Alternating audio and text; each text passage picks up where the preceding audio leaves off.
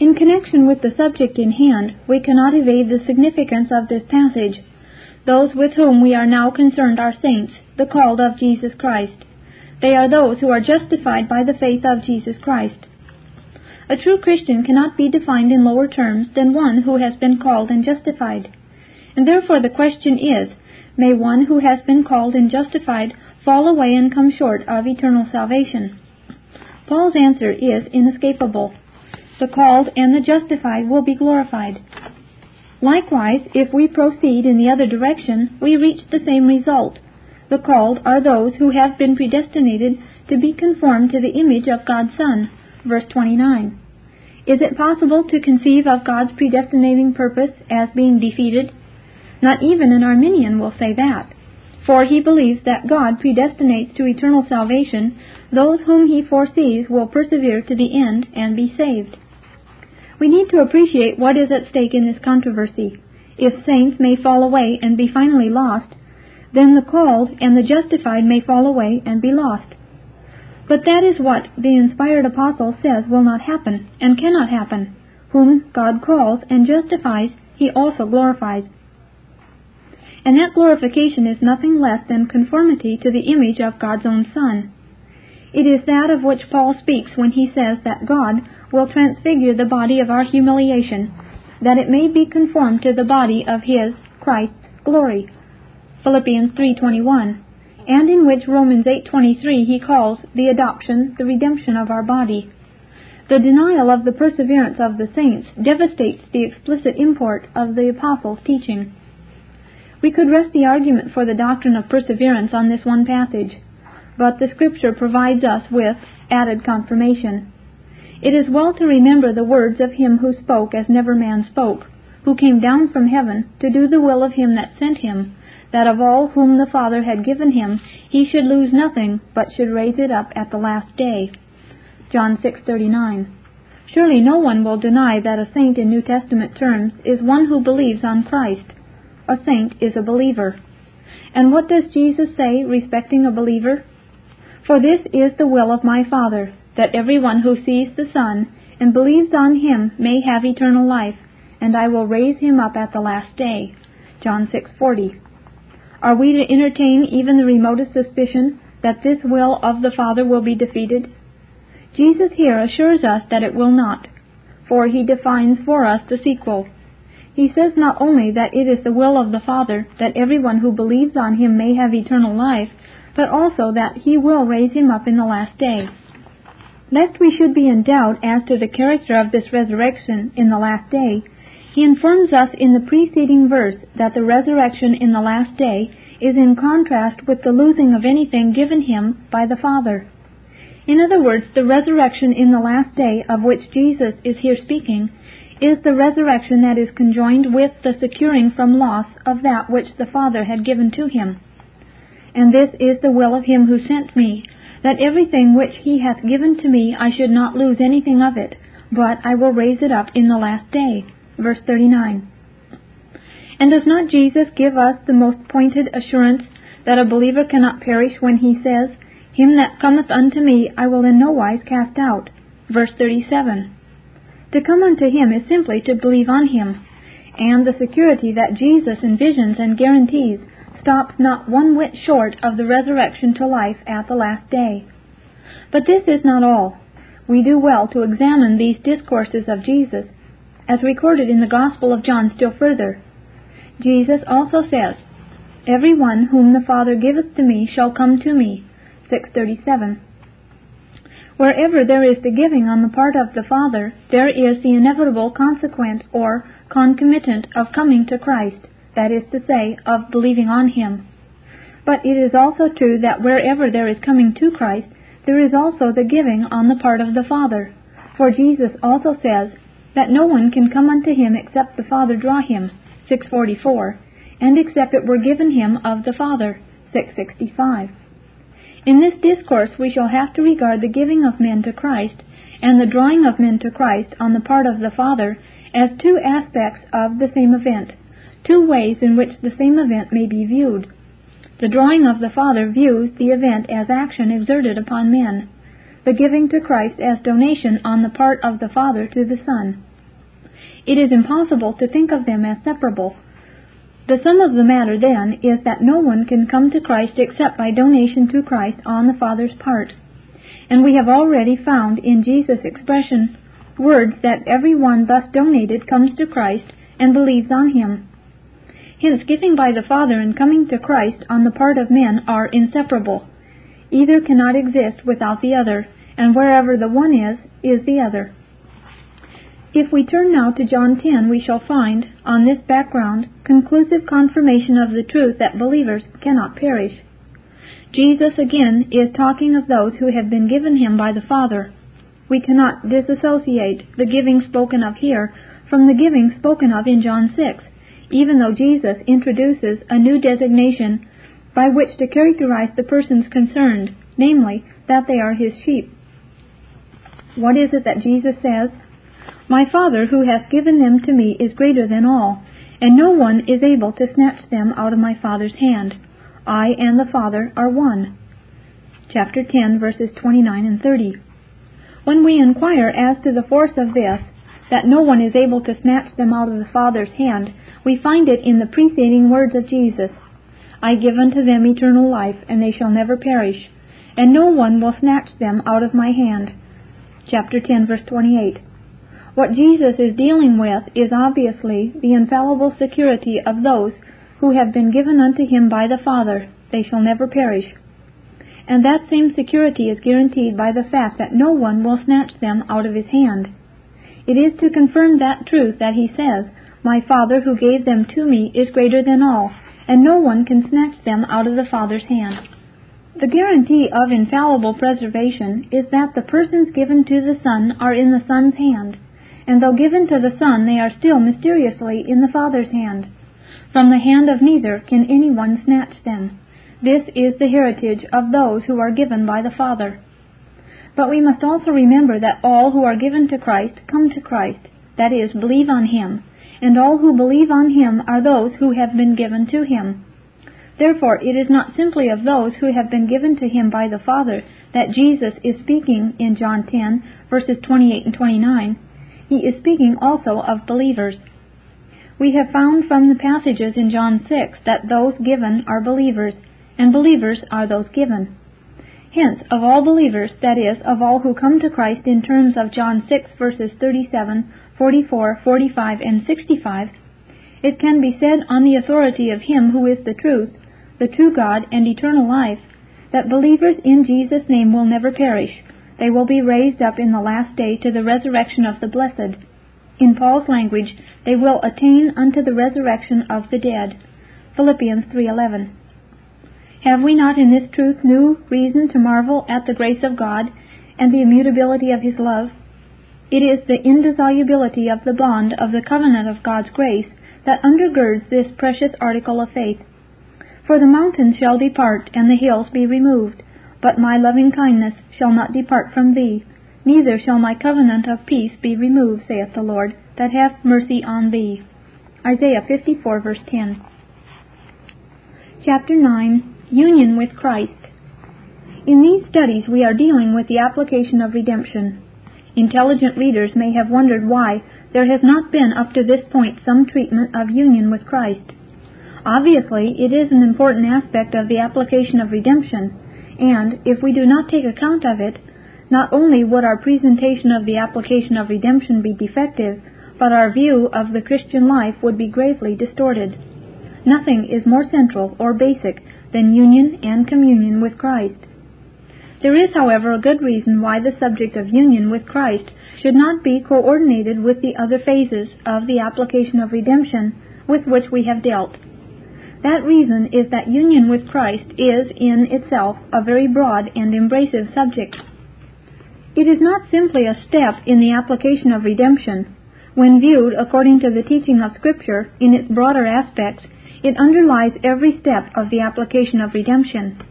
Union with Christ is really the central truth of the whole doctrine of salvation, not only in its application, but also in its once-for-all accomplishment in the finished work of Christ. Indeed, the whole process of salvation has its origin in one phase of union with Christ, and salvation has in view the realization of other phases of union with Christ. This can be readily seen if we remember that brief expression which is so common in the New Testament, namely, in Christ. It is that which is meant by in Christ that we have in mind when we speak of union with Christ. It is quite apparent that the Scripture applies the expression in Christ to much more than the application of redemption. A certain aspect of union with Christ, it is true, belongs strictly to the application of redemption. With that we shall deal later. But we would not deal properly with the subject of union with Christ unless we set forth, first of all, its broader meaning. We would not be able to appreciate that which falls within the application of redemption if we did not relate it to that which is broader. The breadth of union with Christ can be seen if we survey the teaching of Scripture respecting it. When we do this, we see how far back it goes and how far forward. The fountain of salvation itself in the eternal election of the Father is in Christ.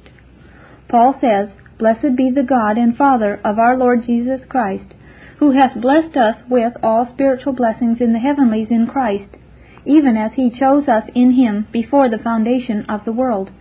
Ephesians 1, verses 3 and 4. The Father elected from eternity, but he elected in Christ. We are not able to understand all that is involved, but the fact is plain enough that there was no election of the Father in eternity apart from Christ. And that means that those who will be saved were not even contemplated by the Father in the ultimate counsel of his predestinating love apart from union with Christ. They were chosen in Christ. As far back as we can go in tracing salvation to its fountain, we find union with Christ. It is not something tacked on, it is there from the outset. It is also because the people of God were in Christ when he gave his life a ransom and redeemed by his blood that salvation has been secured for them. They are represented as united to Christ in his death, resurrection, and exaltation to heaven. Romans 6, verses 2 through 11, Ephesians chapter 2, verses 4 through 6, and Colossians 3, verses 3 and 4. In the Beloved, Paul says, we have redemption through his blood, Ephesians 1:7. Hence we may never think of the work of redemption wrought once for all by Christ, apart from the union with his people which was effected in the election of the Father before the foundation of the world. In other words, we may never think of redemption in abstraction from the mysterious arrangements of God's love and wisdom and grace by which Christ was united to his people, and his people were united to him when he died upon the accursed tree and rose again from the dead. This is but another way of saying that the church is the body of Christ, and Christ loved the church and gave himself for it. Ephesians 5:25. It is in Christ that the people of God are created anew. We are his workmanship, created in Christ Jesus unto good works. Ephesians 2:10. Here Paul is insisting upon the great truth that by grace, not works, we are saved. Salvation has its inception in God's grace, and this is certified by the fact that we are saved by a new creation in Christ. It should not surprise us that the beginning of salvation in actual possession should be in union with Christ, because we have found already that it is in Christ that salvation had its origin in the eternal election of the Father, and that it is in Christ salvation was once for all secured by Jesus' ransom blood. We could not think of such union with Christ as suspended when the people of God become the actual partakers of redemption. They are created anew in Christ. But not only does the new life have its inception in Christ, it is also continued by virtue of the same relationship to him. It is in Christ that Christian life and behavior are conducted. Romans 6:4, 1 Corinthians 1:4 and 5. See also 1 Corinthians 6, verses 15 through 17. The new life believers live, they live in the fellowship of Jesus' resurrection. In everything they are made rich in him in all utterance and in all knowledge. It is in Christ that believers die. They have fallen asleep in Christ or through Christ, and they are dead in Christ. 1 Thessalonians 4, verses 14 and 16. Could anything illustrate the indissolubility of union with Christ more plainly than the fact that this union is not severed even in death? Death, of course, is real. Spirit and body are rent asunder. But the separated elements of the person are still united to Christ. Precious in the sight of the Lord is the death of his saints. Psalm 116, verse 15.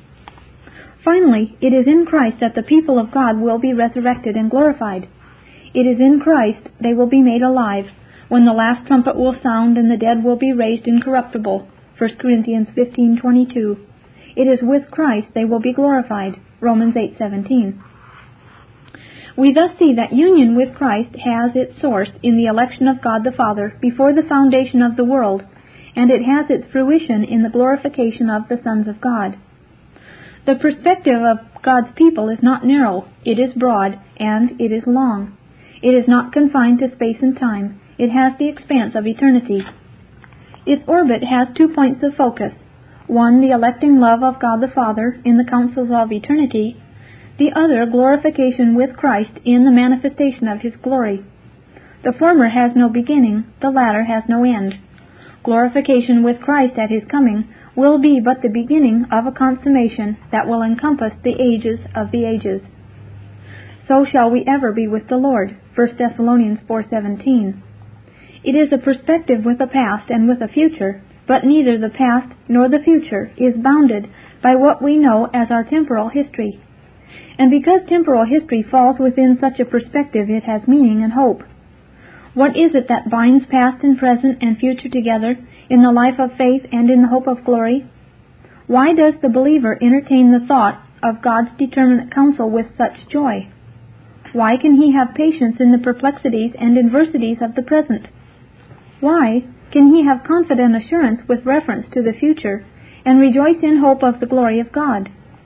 It is because he cannot think of past, present, or future apart from union with Christ.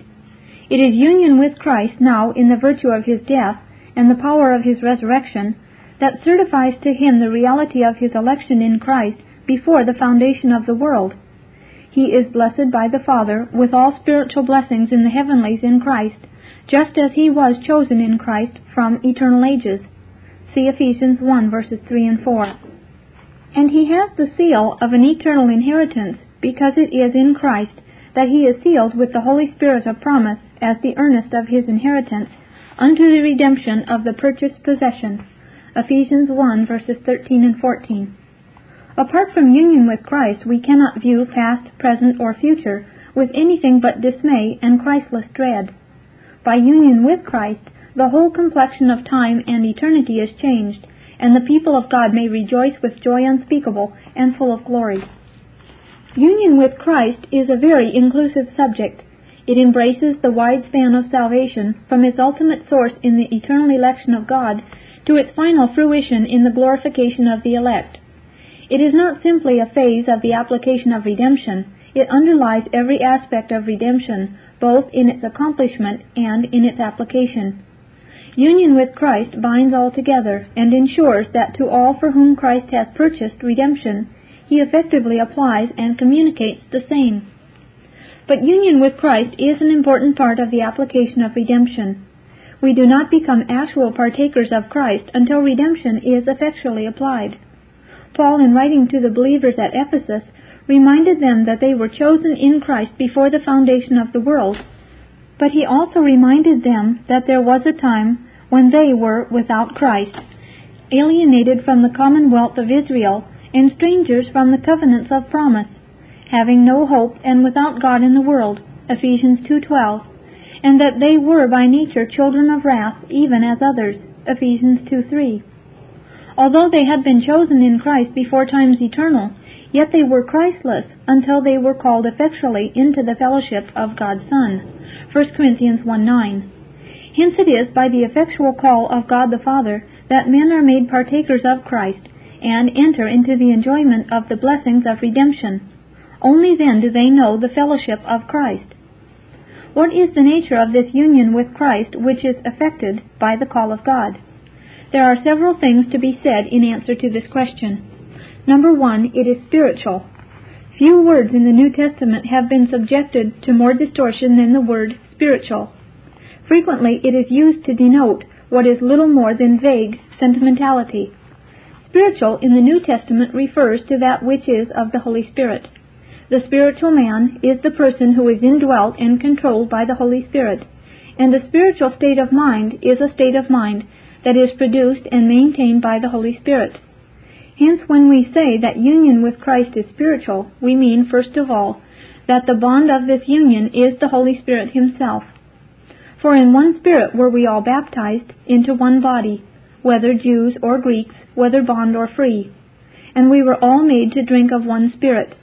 1 Corinthians 12:13. See also 1 Corinthians 6 verses 17 and 19, Romans 8 verses 9 through 11, and 1 John chapter 3 verse 24 and chapter 4 verse 13. We need to appreciate far more than we have been wont to the close interdependence of Christ and the Holy Spirit in the operations of saving grace. The Holy Spirit is the Spirit of Christ, and the Spirit is the Spirit of the Lord, and Christ is the Lord of the Spirit. See Romans 8 verse 9, 2 Corinthians 3 verse 18, and 1 Peter 1 verse 11. Christ dwells in us if His Spirit dwells in us, and He dwells in us by the Spirit. Union with Christ is a great mystery. That the Holy Spirit is the bond of this union does not diminish the mystery, but this truth does throw a flood of light upon the mystery, and it also guards the mystery against sensuous notions, on the one hand, and pure sentimentality on the other. This brings us to note, in the second place, that union with Christ is spiritual, because it is a spiritual relationship that is in view. It is not the kind of union that we have in the Godhead, 3 persons in one God. It is not the kind of union we have in the person of Christ, 2 natures in one person. It is not the kind of union we have in man, body and soul constituting a human being.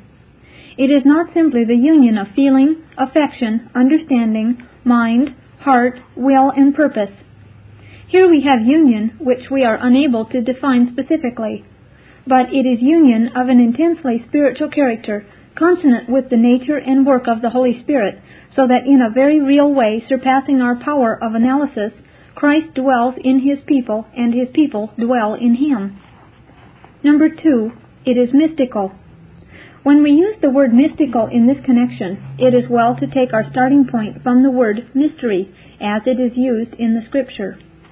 We are liable to use the word to designate something that is completely unintelligible, and of which we cannot have an understanding. That is not the sense of Scripture. The Apostle, in Romans 16 verse 25 and 26, sets the point for the understanding of this term. There Paul speaks of the revelation of the mystery hid from times eternal, but manifested now through the Scriptures of the prophets, according to the commandment of the eternal God, and made known unto the obedience of faith among all nations. There are 4 things to be observed about this mystery. Number 1, it was kept secret from times eternal. It was something hid in the mind and counsel of God.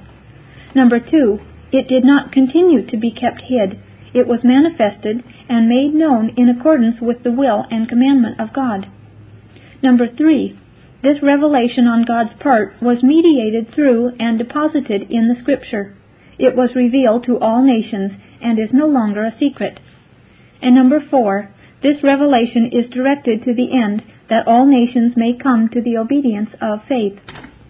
A mystery is, therefore, something which eye hath not seen, nor ear heard, neither hath entered into the heart of man, but which God has revealed unto us by His Spirit, and which by revelation and faith comes to be known and appropriated by men. That union with Christ is such a mystery is apparent. In speaking of union with Christ, and after comparing it with the union that exists between man and wife, Paul says, "This mystery is great, but I speak of Christ and of the church." Ephesians 5:32.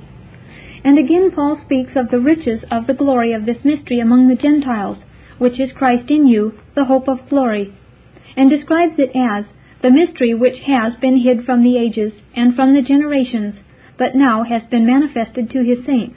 Colossians 1 verses 26 and 27. Union with Christ is mystical because it is a mystery. That fact that it is a mystery underlines the preciousness of it and the intimacy of the relation it entails. The wide range of similitude used in Scripture to illustrate union with Christ is very striking. On the highest level of being, it is compared to the union which exists between the persons of the Trinity in the Godhead. This is staggering, but it is the case. John 14:23 and 17 verses 21 through 23. On the lowest level, it is compared to the relation that exists between the stones of a building and the chief cornerstone, Ephesians 2 verses 19 through 22 and 1 Peter 2 verses 4 and 5. In between these two limits there is a variety of similitude drawn from different levels of being and relationship. It is compared to the union that existed between Adam and all posterity, Romans 5 verses 12 through 19, 1 Corinthians 15 verses 19 through 49. It is compared to the union that exists between man and wife, Ephesians 5 verses 22 through 33. See also John chapter 3 verse 29. It is compared to the union that exists between the head and the other members in the human body, Ephesians 4 verses 15 and 16. It is compared to the relation of the vine to the branches, John 15. Hence we have analogy drawn from the various strata of being, ascending from the inanimate realm to the very life of the persons of the Godhead. This should teach us a great principle. It is obvious that we must not reduce the nature and the mode of union with Christ to the measure of the kind of union that exists between the chief cornerstone and the other stones in the building, nor to the measure of the kind of union that exists between the vine and the branches, nor to that of the head and the other members of the body, nor even to that of husband and wife. The mode, nature, and kind of union differ in the different cases. There is similitude, but not identity. But just as we may not reduce the union between Christ and His people to the level of the union that exists on these other strata of being, so we must not raise it to the level of the union that exists within the Godhead.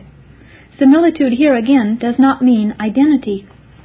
Union with Christ does not mean that we are incorporated into the life of the Godhead. That is one of the distortions to which this great truth has been subjected.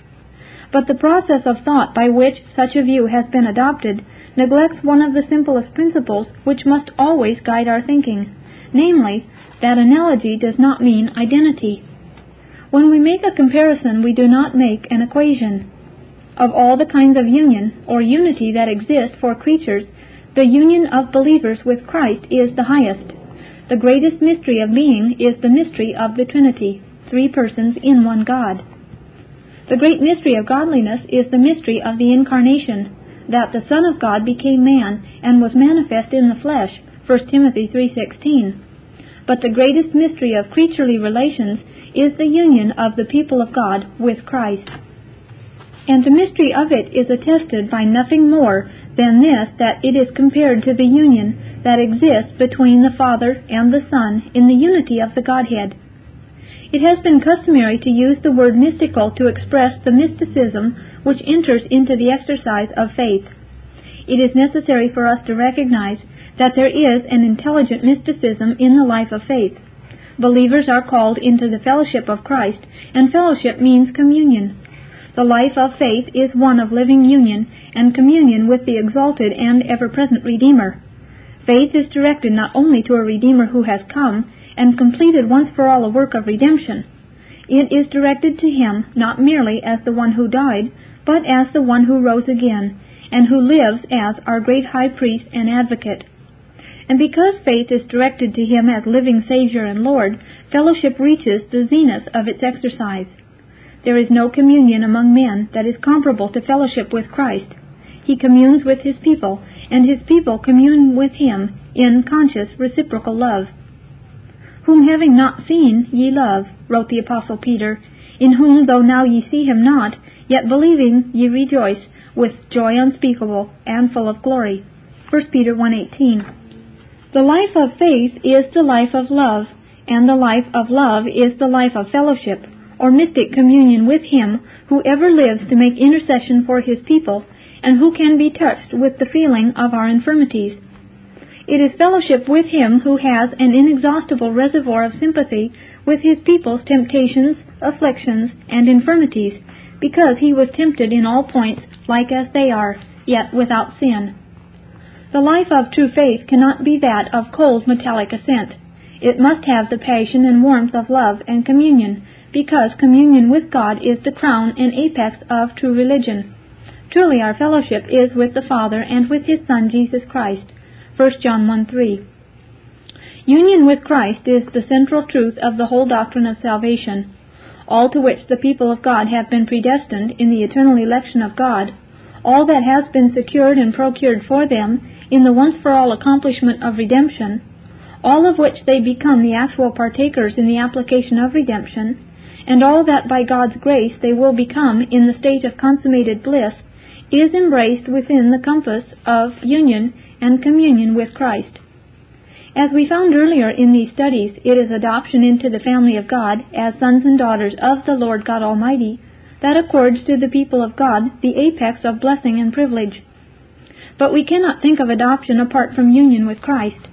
It is significant that the election in Christ before the foundation of the world is election unto the adoption of sons. When Paul says that the Father chose a people in Christ before the foundation of the world, that they should be holy, he also adds that in love he predestined them unto adoption through Jesus Christ.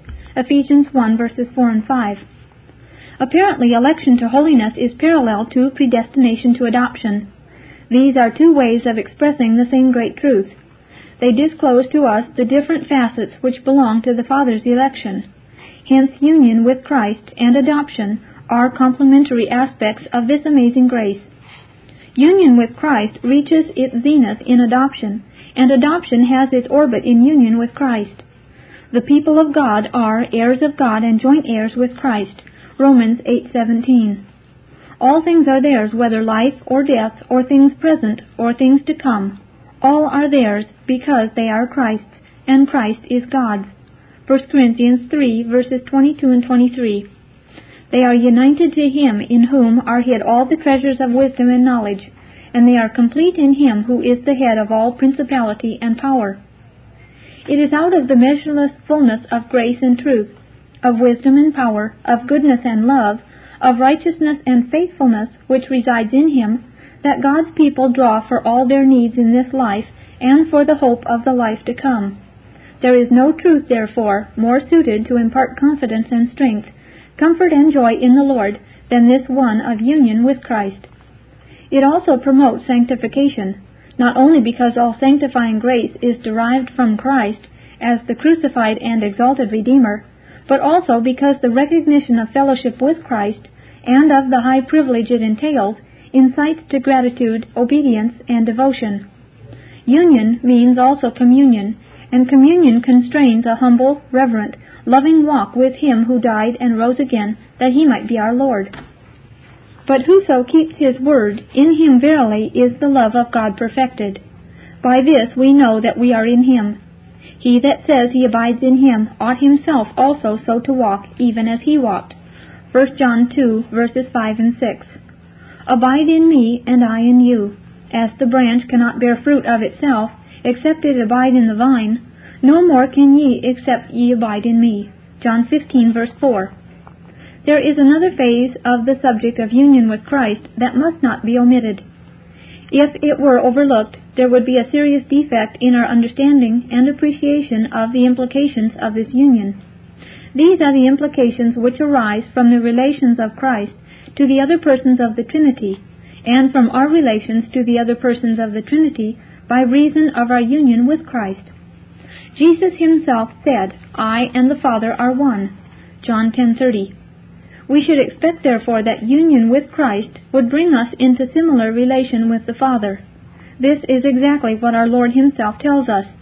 If a man love me, he will keep my word, and my Father will love him, and we will come unto him and make our abode with him. John 14:23. The thought is overwhelming, but it is unmistakable. The Father, as well as Christ, comes and makes His abode with the believer. Perhaps even more striking is another word of Jesus. Not for these only do I ask, but also for those who believe on me through their word, in order that they all may be one, as Thou, Father, art in me, and I in Thee, in order that they also may be in us, that the world may believe that Thou hast sent me. And I have given to them the glory which Thou hast given me, in order that they may be one as we are one, I in them, and Thou in me, in order that they may be perfected in one, that the world may know that Thou hast sent me, and hast loved them as Thou hast loved me. John 17, verses 20 through 23. And not only is it the Father who is united with believers and dwells in them. Jesus tells us likewise of the indwelling of the Holy Spirit. And I will pray the Father, and he will give you another Comforter, that he may be with you forever, the Spirit of truth, whom the world cannot receive, because it sees him not, neither knows him. But ye know him, because he dwells with you, and shall be in you. John 14, verses 16 and 17. It is union, therefore, with the Father, and with the Son, and with the Holy Spirit, that union with Christ draws along with it. It is this testimony of Jesus himself that the Apostle reiterates when John says, "And truly our fellowship is with the Father, and with his Son Jesus Christ." 1 John 1:3. And Paul, "If any man does not have the Spirit of Christ, he is none of his." Romans 8:9. It is too confined, and therefore a distorted conception of union with Christ, that we entertain if it is Christ alone that we think of as sustaining such intimacy of relation to the people of God. Here indeed is mysticism on the highest plane. It is not the mysticism of vague, unintelligible feeling or rapture. It is the mysticism of communion with the one true and living God. And it is communion with the one true and living God because, and only because, it is communion with the three distinct persons of the Godhead in the strict particularity which belongs to each person in that grand economy of saving relationship to us. Believers know the Father and have fellowship with him in his own distinguishing character and operation as the Father. They know the Son and have fellowship with him in his own distinguishing character and operation as the Son, the Savior, the Redeemer, the exalted Lord. They know and have fellowship with the Holy Spirit in his own distinguishing character and operation as the Spirit, the Advocate, the Comforter, the Sanctifier. It is not the blurred confusion of rapturous ecstasy.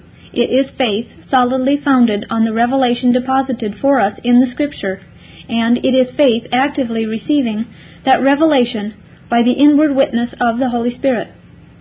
But it is also faith that stirs the deepest springs of emotion in the raptures of holy love and joy. Believers enter into the Holy of Holies of communion with the triune God, and they do so because they have been raised up together and made to sit together in the heavenlies in Christ Jesus. Ephesians 2:6. Their life is hid with Christ in God. Colossians 3:3. They draw nigh in full assurance of faith, having their hearts sprinkled from an evil conscience, and their bodies washed with pure water, because Christ is not entered into holy places made with hands, but into heaven itself, now to appear in the presence of God for them. Hebrews 9:24. Chapter 10, Glorification. Glorification is the final phase of the application of redemption. It is that which brings to completion the process which begins in effectual calling. Indeed, it is the completion of the whole process of redemption. For glorification means the attainment of the goal to which the elect of God were predestined in the eternal purpose of the Father, and it involves the consummation of the redemption secured and procured by the vicarious work of Christ. But when does glorification take place? It is here that we need to appreciate what glorification really is and how it is to be realized. Glorification does not refer to the blessedness upon which the spirits of believers enter at death. It is true that then the saints, as respects their disembodied spirits, are made perfect in holiness and passed immediately into the presence of the Lord Jesus. To be absent from the body is to be present with the Lord. See 2 Corinthians 5:8. Presence with Christ in his state of glory cannot consist with any of the defilements of sin. The spirits of departed saints are the spirits of just men made perfect. Hebrews 12:23. The Shorter Catechism sums up the truth when it says, "The souls of believers are at their death made perfect in holiness, and do immediately pass into glory, and their bodies, being still united to Christ, do rest in their graves till the resurrection." Yet however glorious is the transformation of the people of God at death, and however much they may be disposed to say with the Apostle that to depart and to be with Christ is far better, Philippians 1:23, this is not their glorification. It is not the goal of the believer's hope and expectation. The redemption which Christ has secured for his people is redemption not only from sin, but also from all its consequences. Death is the wages of sin, and the death of believers does not deliver them from death. The last enemy, death, has not yet been destroyed. It has not yet been swallowed up in victory. Hence, glorification has in view the destruction of death itself. It is to dishonor Christ and to undermine the nature of the Christian hope to substitute the blessedness upon which believers enter at death for the glory that is to be revealed when this corruptible will put on incorruption and this mortal will put on immortality. 1 Corinthians 15:54. Preoccupation with the event of death indicates a deflection of faith, of love, and of hope. We who have the first fruits of the Spirit grown within ourselves, the Apostle reminds us, waiting for the adoption, the redemption of our body. Romans 8:23. That is the glorification. It is the complete and final redemption of the whole person when, in the integrity of body and spirit, the people of God will be conformed to the image of the risen, exalted, and glorified Redeemer, when the very body of their humiliation will be conformed to the body of Christ's glory. Philippians 3:21. God is not the God of the dead, but of the living, and therefore nothing short of resurrection to the full enjoyment of God can constitute the glory to which the living God will lead His redeemed. Christ is the first begotten from the dead, the first fruits of them that have fallen asleep. He is the firstborn among many brethren. This Reformation audio track is a production of Still Waters Revival Books. SWRB makes thousands of classic Reformation resources available, free and for sale, in audio, video, and printed formats. Our many free resources, as well as our complete mail-order catalog, containing thousands of classic and contemporary Puritan and Reformed books, tapes, and videos at great discounts, is on the web at www.swrb.com. We can also be reached by email at swrb@swrb.com, by phone at 780-450-3730, by fax at 780-468-1096, or by mail at 4710-37A Avenue, Edmonton, that's Edmonton, Alberta, abbreviated capital A, capital B, Canada, T6L3T5. You may also request a free printed catalog.